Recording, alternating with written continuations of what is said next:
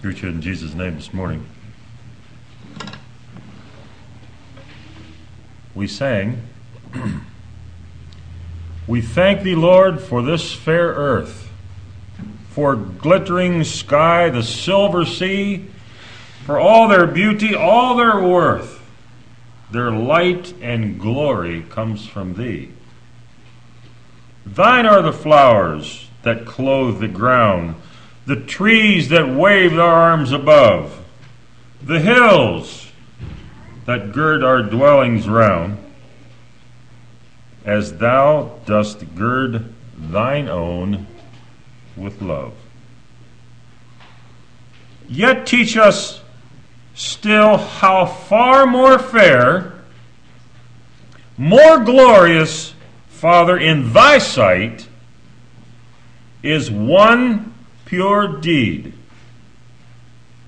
one holy prayer, one heart that owns thy Spirit's might.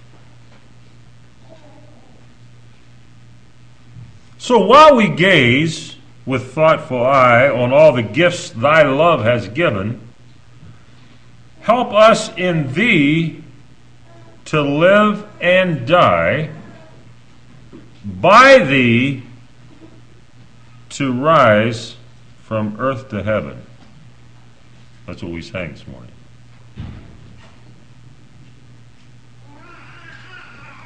This is Thanksgiving week.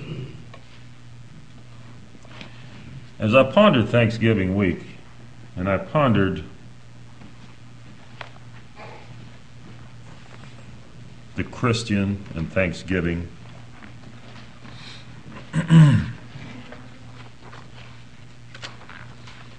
how dramatically different Thanksgiving is for the Christian than for the non-Christian.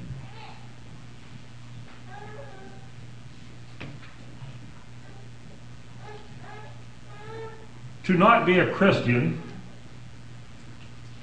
whether we admit it or not,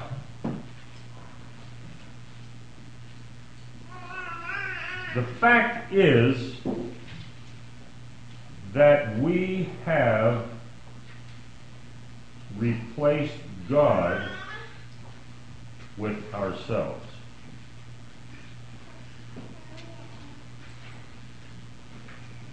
We take the throne of our heart. For the Christian, God is on that throne. For the non-Christian, himself is on that throne. Okay? So, for the non-Christian, life is about me. So it starts with me. Everything around me is about me. It's how it's going to affect me, how it's me. Because I'm on the throne here, see? Because I'm not allowed God on the throne. I'm on the throne, so this is all, I'm the king of this whole ordeal here that's going on. And so I'm here to take care of that, protect it, to make sure it's happy and all this stuff. And so I have me, I'm in charge here. So it starts with me and ends in hell.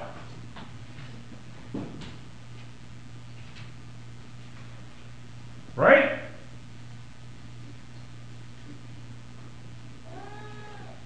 For the Christian, it starts with God and ends with God. Right? How dramatically different our perspective must be and will be if we are truly a Christian. Now, I'm not talking about a professing Christian. I'm talking about a real, genuine Christian. My life begins with God. I know that. My life revolves around God. I know that. My life exists because of God. I know that. And my life ends with God. And I'm looking forward to that.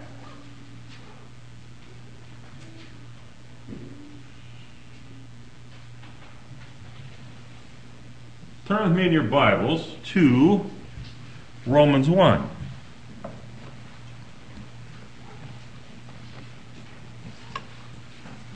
I would propose to us this morning that true thanksgiving must begin and end with God. It must begin and end with God. And that's what the songwriter said. We have the hills, we have the flowers, we have the trees waving their hands, and we have all these things. But, folks, when it comes right down to it, the things that make the difference is the soul, the person that is real with God. That holy deed, that holy prayer, all those things. And so while we do look around, we understand that these are small things. They're trivial things. Those aren't the things that's going to really make us happy. They may make us comfortable, they may make us a lot of things, but it isn't where it starts, it isn't where it ends. And in Romans 1, it talks about a group of people that refuse to recognize that. And we'll just kind of break in at verse 16. Paul says, "For I am not ashamed of the gospel of Christ, for it is the power of God unto salvation to every one that believeth, to the Jew first and also to the Greek. For therein is the righteousness of God revealed from faith to faith, that is written, the just shall live by faith." Paul said it all begins with God, it all ends with God. And I'm not ashamed of it. For the wrath of God is revealed from heaven against all ungodliness and unrighteousness of men, who hold the truth in unrighteousness, because that which may be known of God is manifest in them, for God hath shown it unto them. For the invisible things of him from the creation of the world are clearly seen, being understood by the things that are made, even his eternal power and Godhead, so that they are without excuse. Because that, when they knew God, they glorified him not as God, neither were thankful, but became vain in their imagination, and their foolish hearts were darkened. Professing themselves to be wise, they became fools, and changed the glory of the uncorruptible God into an image made like unto corruptible man, and to birds and four-footed beasts and creeping things. Wherefore God also gave them up to uncleanness through the lust of their own hearts, to dishonor their own bodies between themselves, who changed the truth of God into a lie, and worshiped and served the creature more than the Creator, who is blessed forever. Amen. And it says what the results of that were. And you can go down through there, and it is not pretty. It is not pretty. What all this comes out of the simple fact that as they know God, they did not honor him, and they weren't thankful for who God was and what he's doing. In verse 28, and you just break in here again, in the middle of this rotten description here, it says, "And even as they did not like to retain God in their knowledge, God then gave them over to a reprobate mind to do those things which were not convenient." And he keeps on going down another whole list of rotten things that people do.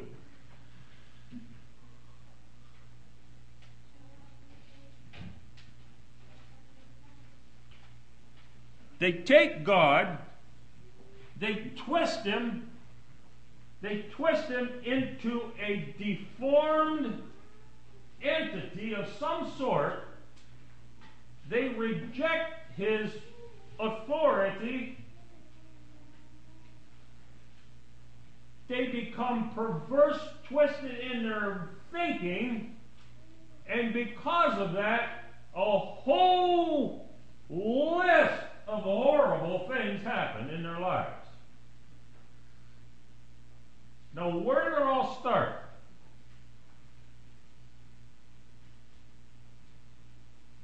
With this issue of God.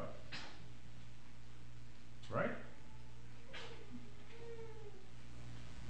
Brother Dwight very ably reminded us that last Sunday. You must be born again. Brother Arnie said, and I've repeated multiple times, and I hope I never forget it. People say the bottom line is if you are born again. And Brother Arnie said, that is not true. It is the top line. That's where you start. Being born again is not the bottom line, it's the stop. It's the top line. And as we are born again, that influences everything in our life from there on down, including Thanksgiving.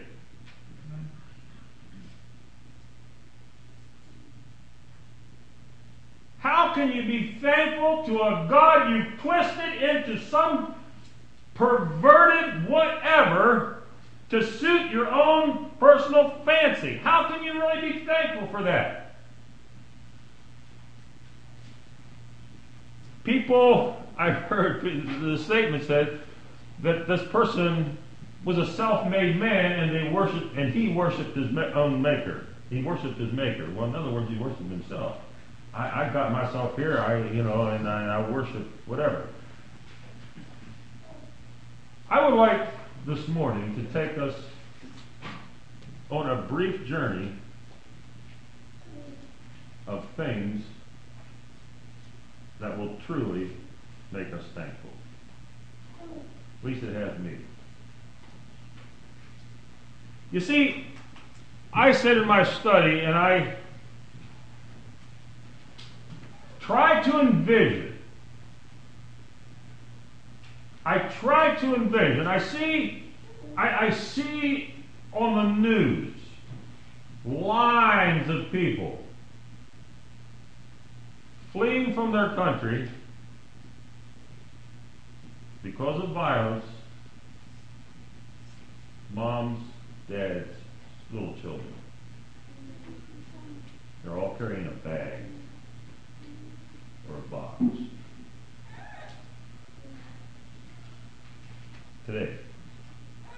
Today, right now, thousands upon thousands people with their only personal possessions, only earthly goods, in a bag or in a box,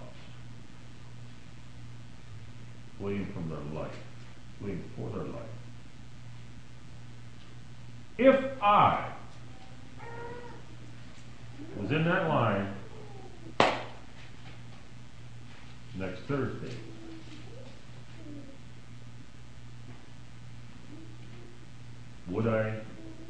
could I be thankful?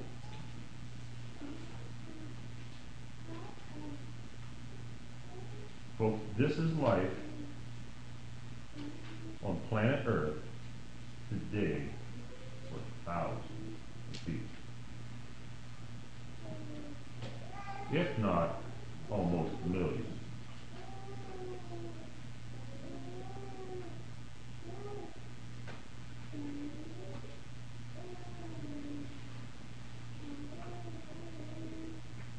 If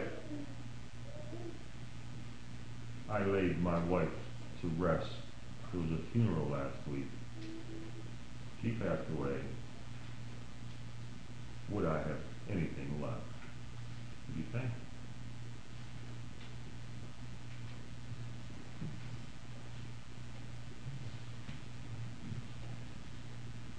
Brothers and sisters, this morning, our gratitude must begin and end in God.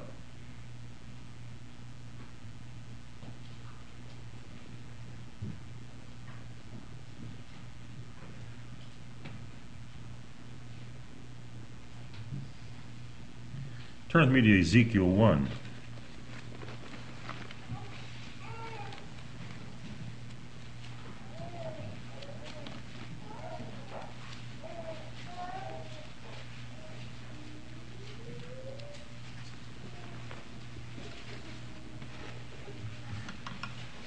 I have, I think, 6 things this morning here that we should be thankful for.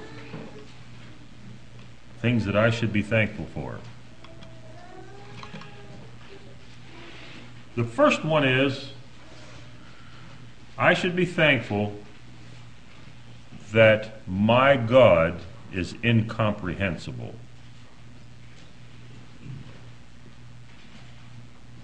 Now let me ask you this morning, how much percentage of God do you think this morning that you understand? You can comprehend. What percentage of God can you comprehend?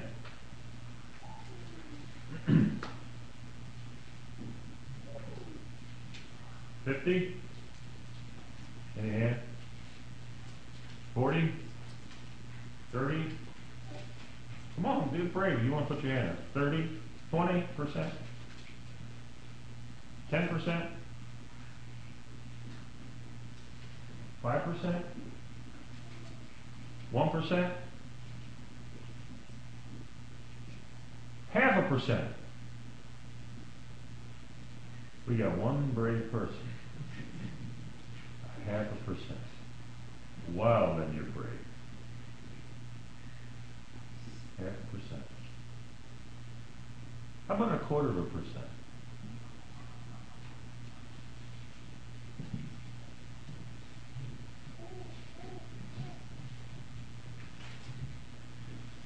Ezekiel 1:13. Ezekiel saw something here, and notice what is happening. I can't go into a lot of detail here, but there was things with faces and wheels were turning inside wheels and all this stuff, and that's not necessarily the point this morning. The point is how he described all this. He starts in verse 13, and he says, as for the likeness, notice this, he doesn't say as for the living creatures, he says for the likeness of the living creatures. The likeness of, where did I say I'm starting here? 13, pardon me. Their appearance was like burning coals of fire, and like the appearance of lamps, it went up and down among the living creatures, and the fire was bright, and out of the fire came forth lightning. Now he's still using, he's kind of a little, he's starting to grab for words here a little bit, but he's still using some solid ones like lightning and kind of like this, but he goes into the appearance of like, and then let's go to verse 26. Now he's getting closer and closer to the throne, and look what his speech is starting to do. Verse 26, and above the firmament that was over their heads was the likeness of a throne, as the appearance of a sapphire stone, and upon the likeness of the throne was the likeness as the appearance of a man above it. It's kind of like you would kind of see, and he's starting to grab for words, you'll notice that. And I saw as the color of amber, the appearance of fire round about within it, from the appearance of his loins even upward, and from the appearance of his loins even downward. Notice the appearance of an appearance, whatever. And I saw as it were the appearance of fire, and it had the brightness round about. As the appearance of the bow that is in the cloud in the day of rain, so was the appearance of the brightness round about. This was the appearance of the likeness of the glory of the Lord. And when I saw it, I fell down upon my face, and I heard a voice of one that spake. Brothers and sisters, this morning, I'm glad and I am thankful, and I hope we can grasp a degree of thanksgiving that I serve a God that is absolutely, with the bravest estimation of anybody at Prairie Church, 0.5%. Thank you, Lynn, for being brave. 0.5%.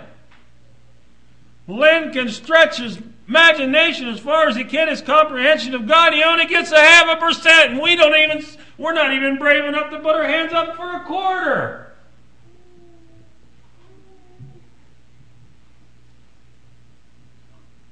God is impossible for the human mind to perceive.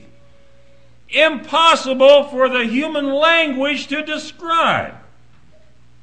Our thoughts fail, our reasons fail, our comprehension fails.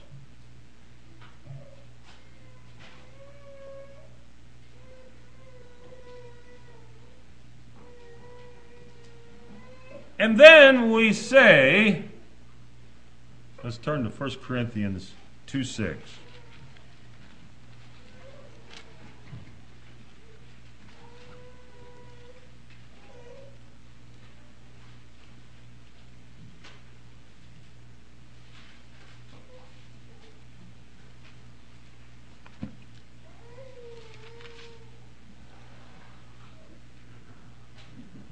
Up to 9.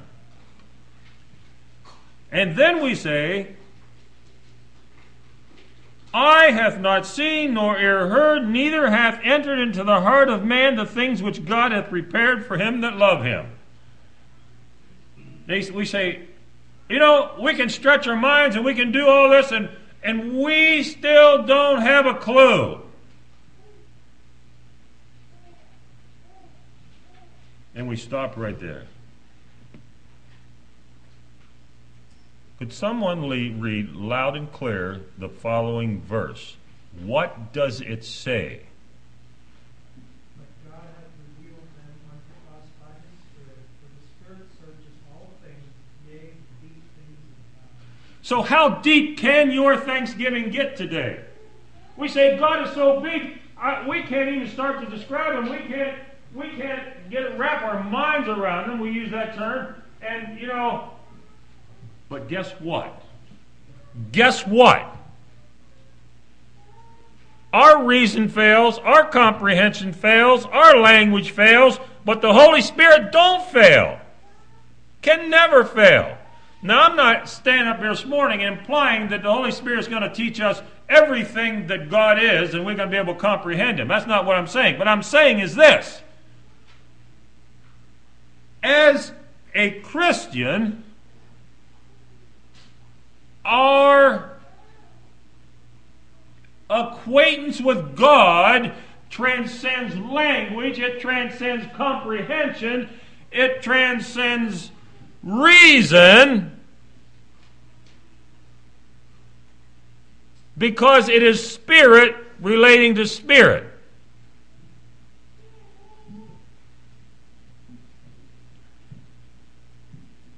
How about that for a gift from God?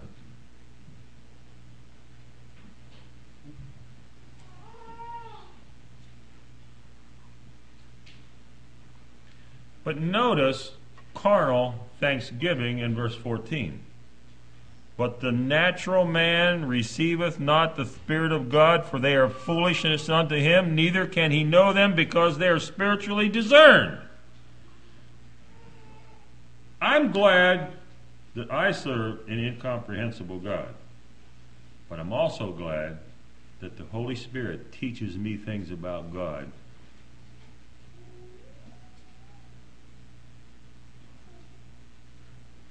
that I can't even relate to you.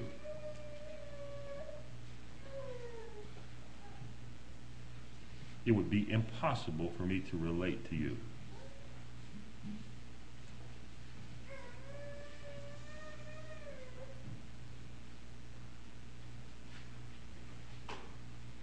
Number 2, I'm thankful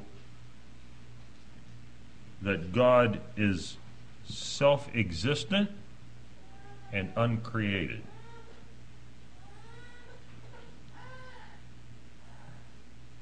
John 1.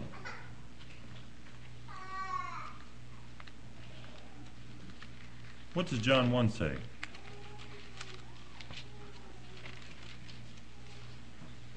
In the beginning was the Word, and the Word was with God. In the beginning was the Word, and the Word was with God, yes, and the Word was God. It's speaking of Jesus. The same was in the beginning with God. All things were made by him, and without him was not anything made that was made. In him was life, and the life was the light of men. And the light shineth in darkness, and the darkness comprehended it not.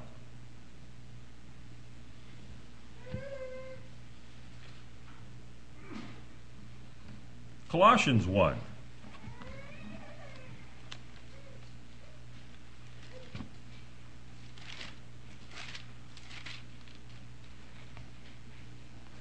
Let's see what Paul says about this. Colossians 1:12.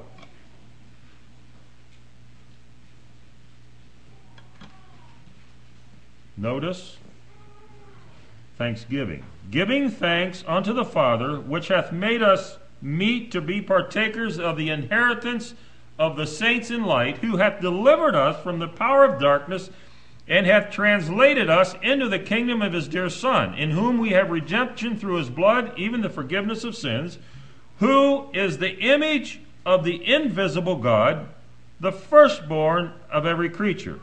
For by him were all things created. Notice this. That are in heaven.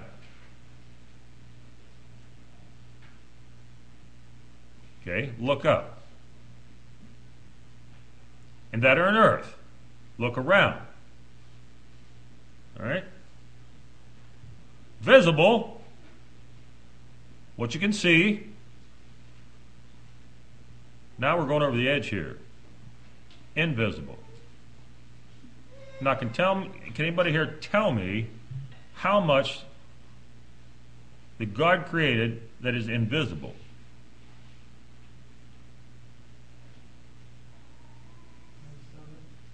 Pardon? Most of it. How much is there around us that we can't see? See, now, if I can't see it, you're going to have a hard time convincing me that it exists. But he created everything invisible. Whether they be thrones or dominions or principalities or power, all things were created by him and for him, and he is what? Before all things. And by him all things continue to be. In other words, if God removed himself from the world like that, it would be over.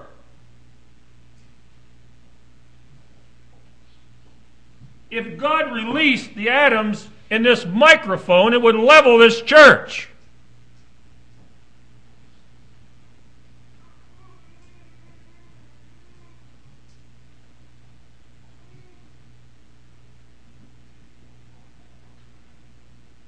And he's the head of the body, the church. Now notice it. Get a hold of this. This is who we're following. We are the apple of his eye.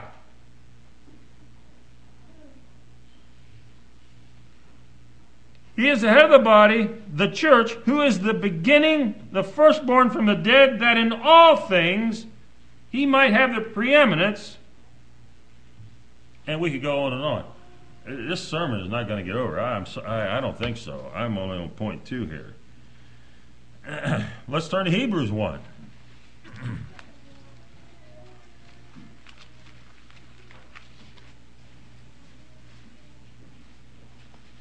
God, who at sundry times and in divers manners spake in past by the fathers by the prophets, hath in these last days spoken unto us by his Son, whom he hath appointed heir of all things, by whom also he made the worlds, who being the brightness of his glory and the express image of his person, and upholding all things by the word of his power, when he hath by himself purged our sins, sat down on the right hand of the majesty on high. And there again, we can keep on going.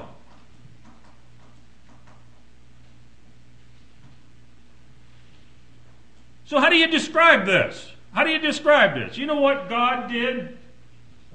Moses said, how am I supposed to tell these people who's sending me? How do I describe all that? How do I get this into their thinking? And God says, well, tell them, I am that I am has sent you. I am. That's not even a full sentence. I am what?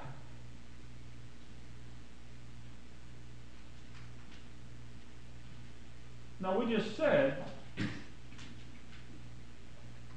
that we maybe be able to perceive 0.5% of what God is.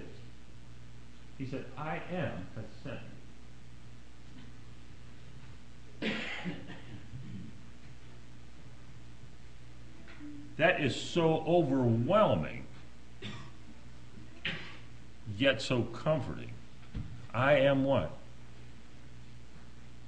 I am what you need today.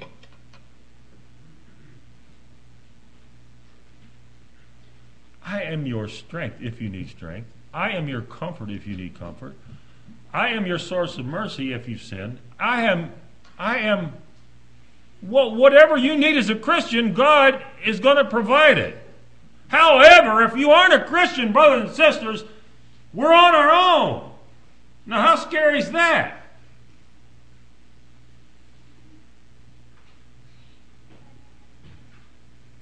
Number 3,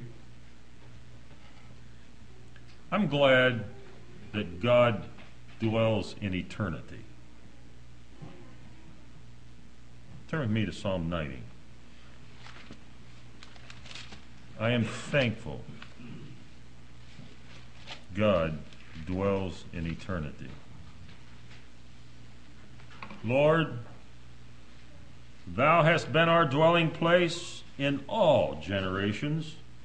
Before the mountains were brought forth, or ever Thou hast formed the earth and the world, even from everlasting to everlasting, Thou art God. Brothers and sisters, from infinity past to infinity future,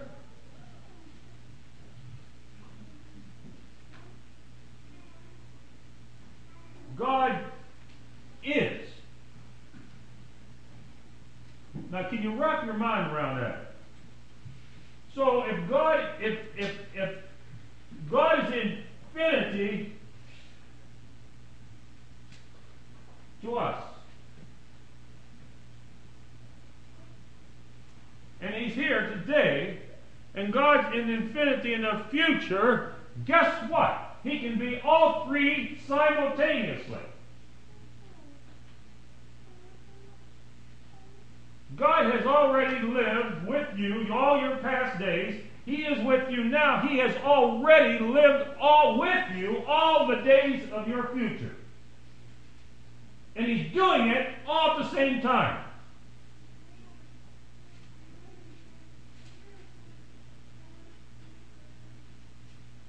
From everlasting to everlasting. Now, how long do you think the world's been here in relation to infinity past and infinity future? How long have we been here? If you had a roll of paper that went from the Pacific Ocean to the Atlantic Ocean, and you got the smallest pen, the finest pointed pen, and you made the smallest dot on that piece of paper,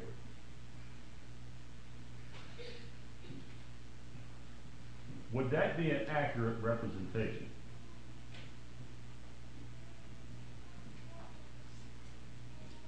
And that dot represented the amount of years that the Earth's been in existence. Would that be an accurate representation? No. So would it be 50% of a dot?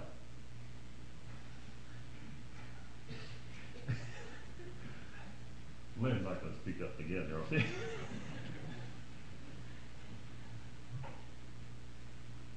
2% of a dot? 1/8 of 1%? 1,000th of 1%?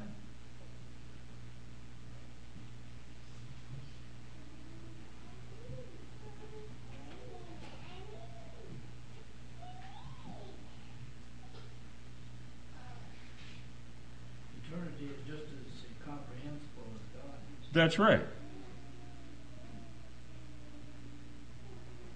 And he used the illustration of a flower. It's up in the spring, down in the falls. That's the way we are. Now you compare 80 years to 1 year, up comes the flower, down goes the flower.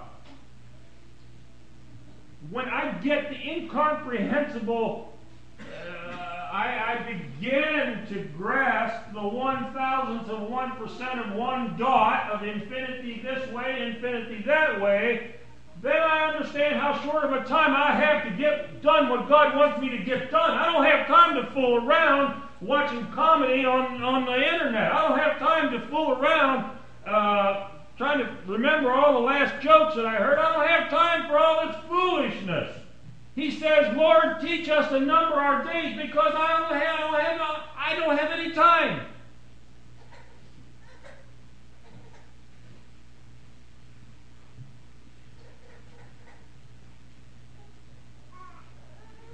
Teach us to number our days so that we can apply our heart to wisdom. So this little bit of a speck. And I want you to bless me with your mercy. And I want to be glad and rejoice in you all the days of my life.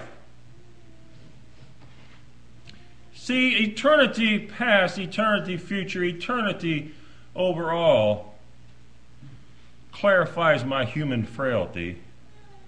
It shocks me with my lack of time.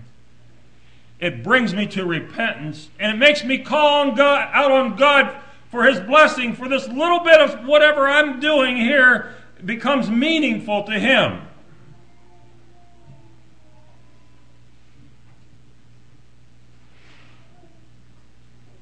I'm also glad that God is a God, and I'm thankful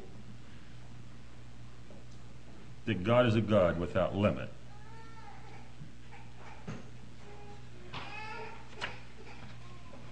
Okay, a little participation from the audience. How do we gauge things in life?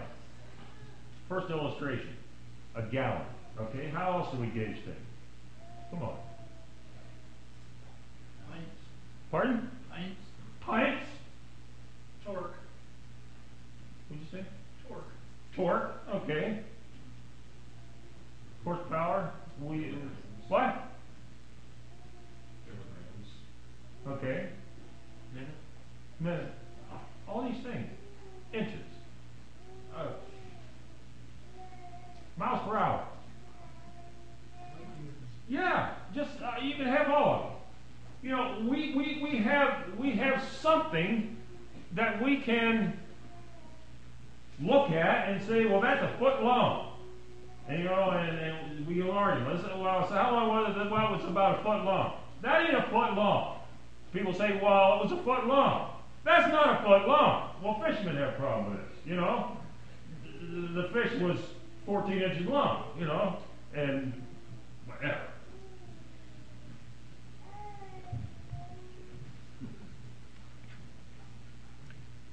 None of this applies to God. I cannot take anything, pint, foot, torque, horsepower, miles per hour. It don't work. It falls down. You can't do that with God.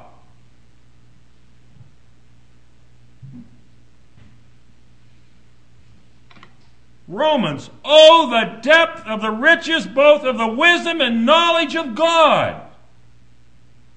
You can't hook inches onto, you can't hook torque on, you can't hook all these things to it. It is without limit, infinity. God knows everything. I mean,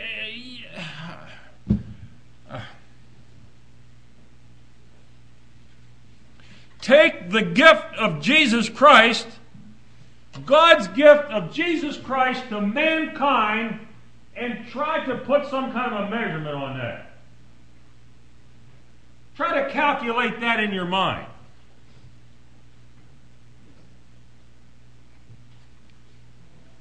I've often marveled, how could God take 1/3 of the Trinity and pack it into a baby? How could He do it? Why didn't it explode? I mean, that's gross.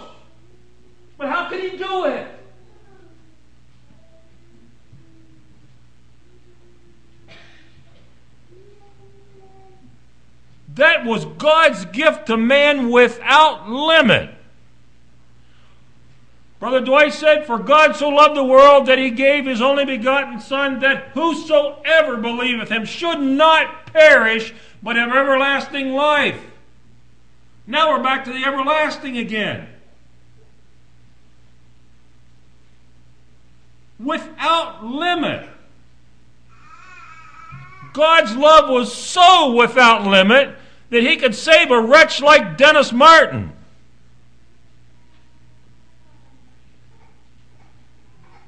That's how so much without limit it was.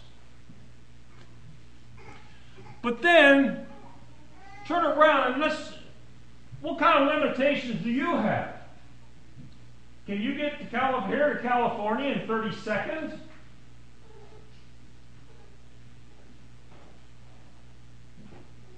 Well, you say, I'm not Goliath. I can't lift 1,400 pounds. I mean, I got my limits. Now let's think about all the limits that we have as human limitations are unlimited. All right?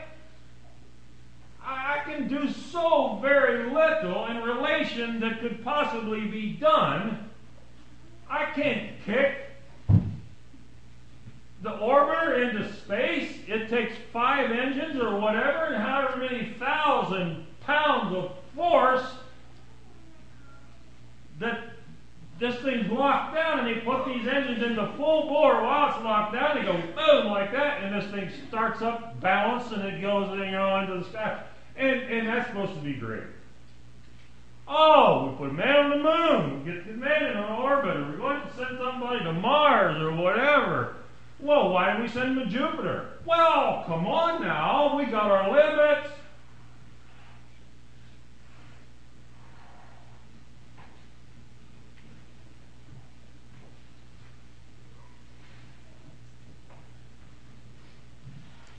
I am extremely thankful this morning that I can take all my limitations to a God who is without limit.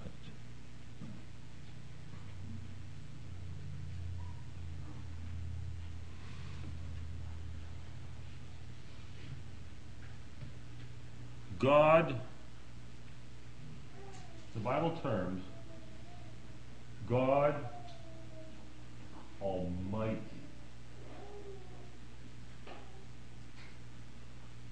Now, what does Almighty mean? It means Almighty. I looked this up I did a search. God Almighty. You know where? Let me ask you something. Where everything's going wrong, people's getting sick, and you lose money and all this kind of. You feel like God Almighty is like really here? No, we say, oh, where's God? You know what book in the Bible you find God Almighty? I'm guessing at least 3 to 4 more times than in any other book, and maybe more than that. I didn't even count it. It is in the book of Job. Get that concept. God Almighty. Over and over and over and over again in the life of Job. Limitation? Oh, he was facing some serious limitations. God Almighty. The Bible calls him El Shaddai, which is the poorer fourth. The poorer fourth.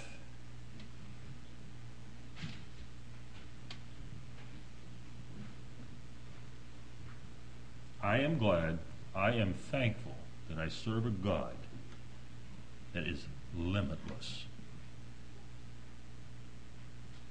I'm also thankful that I serve a God that never changes. Malachi 3:6, I am the Lord, I change not.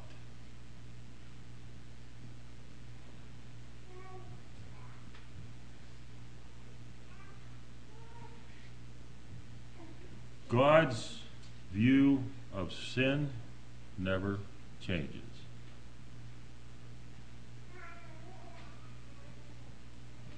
Never, and his attitude toward the sinner never changes. Come unto me, all ye that labor and heavy laden, and I will give you rest. Take my yoke upon me, and learn of me, for I am meek and lowly in heart, and ye shall find rest unto your soul. Resting in a God who never changes. Now, what would it be like, in contrast, if you and I couldn't change?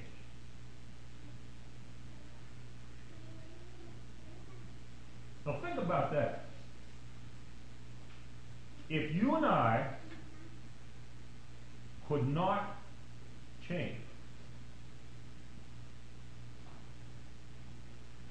now there will be a day coming where we will not change. We will be, as Christians, be changed into the image of Jesus Christ in heaven. Those that are damned to hell will be there. They cannot change it themselves. We will not be able to change ourselves as God's people in heaven. But just think, right now, if you could not change, how would that affect what's happening here today? Well, first of all, this would be, it wouldn't be a Christian church. And likely none of us would be here, and probably the building wouldn't be here, so maybe it'd still be a hayfield, I'm not sure what it would be. But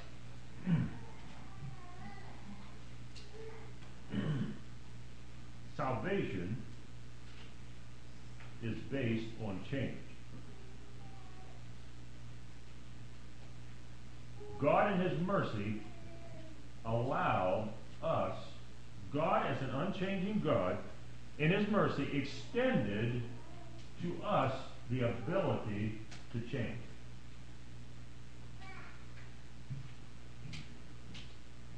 That was rooted in a decision to send Christ to a sinful world before the world even existed.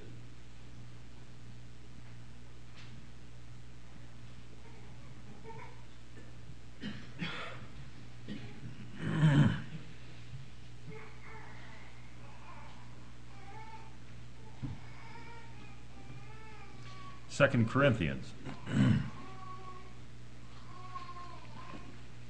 3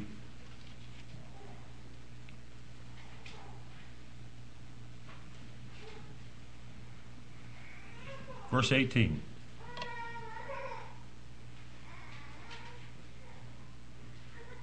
But we all, with open face, beholding as in a glass the glory of the Lord, are changed into the same image from glory to glory,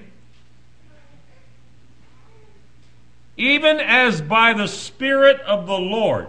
All future spiritual growth, as we view Christ as in a mirror and we compare ourselves to him, all that future growth, all what you will attain as God, one of God's children, is rooted and blessed by the ability to change. And that in itself is rooted in a God who cannot. And I'm thankful for that this morning.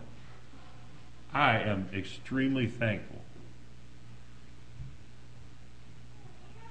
that my future, your future, the future of Prairie Church, the future of the success of Prairie Church is rooted in the fact that we can grow into the likeness of Jesus Christ.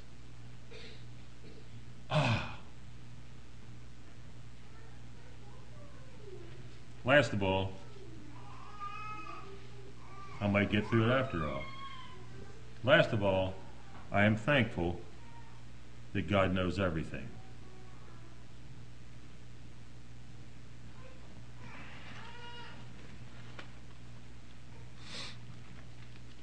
Isaiah 40.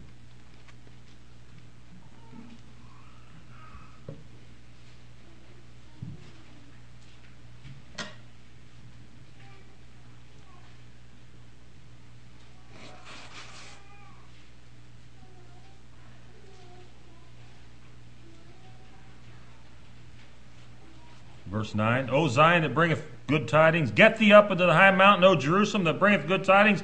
Lift up thy voice with strength, lift it up, be not afraid. Say unto the cities of Judah, behold your God. This morning we're trying to behold our God. That's what he's saying. Behold, look, watch, analyze. The Lord our God will come with strong hand, and his arm shall rule with him. Behold, his reward is with him, and his work before him. He shall feed his flock like a shepherd. I love this verse. He shall gather the lambs in his arms and carry them in his bosom, and shall gently lead those that are with young. Verse 12, who hath measured the waters in the hollow of his hand, and meted out heavens with a span, and comprehended the dust of the earth in a measure, and weighed the mountains in scales, and the hills in a balance? Who hath directed the Spirit of God, Spirit of the Lord, or being his counselor, hath taught him? With whom took he counsel, and who instructed him, and taught him in the path of judgment, and taught him knowledge, and showed him the way of understanding? Behold, the nations are the drop in a bucket, and is counted a small dust of the balance. Behold, he taketh up the isles as a very little thing. And I'm sorry, I was using an illustration here somewhere. I was going to get a balance out of the schoolroom and get something and weigh it out. And before I did that, I was going to say, well, maybe we better take care of the dust. So we get an accurate measurement here. So we go, oh, sorry, that was United States and Canada and Brazil and Russia all went out with that little.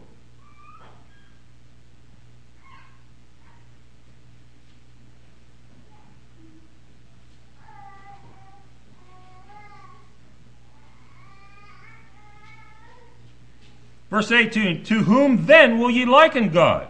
Or what likeness will ye compare unto him?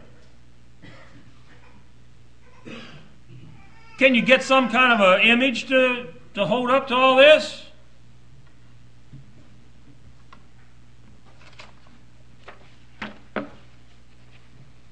Someone has said, and I quote, God knows instantly and effortlessly all matter and all matters,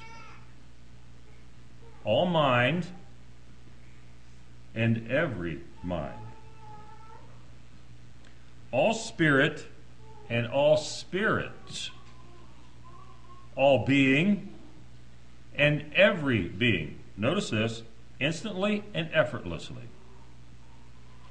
All creaturehood and all creatures, every plurality and all pluralities, all law and every law, all relations, all, get this, all causes, what made everything do what it did, not just what happened, but everything that made, all causes, all thoughts, all mysteries, all feeling, all desires, every unuttered secret, all thrones and dominions, all personalities, all things visible and invisible, in heaven and in earth, motion, space, time, life, death, good, evil, heaven and hell.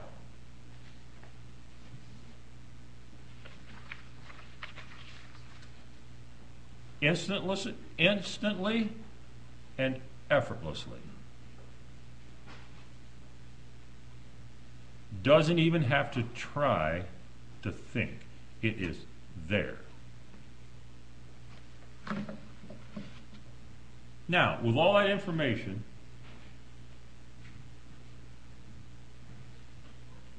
and with the fact that God knows all my past days, He knows my day to day, and He knows He's already lived all my future days with me, all that eternity, all that space of time, and all that information instantly and effortlessly. I thank God that I can place my life into His hands.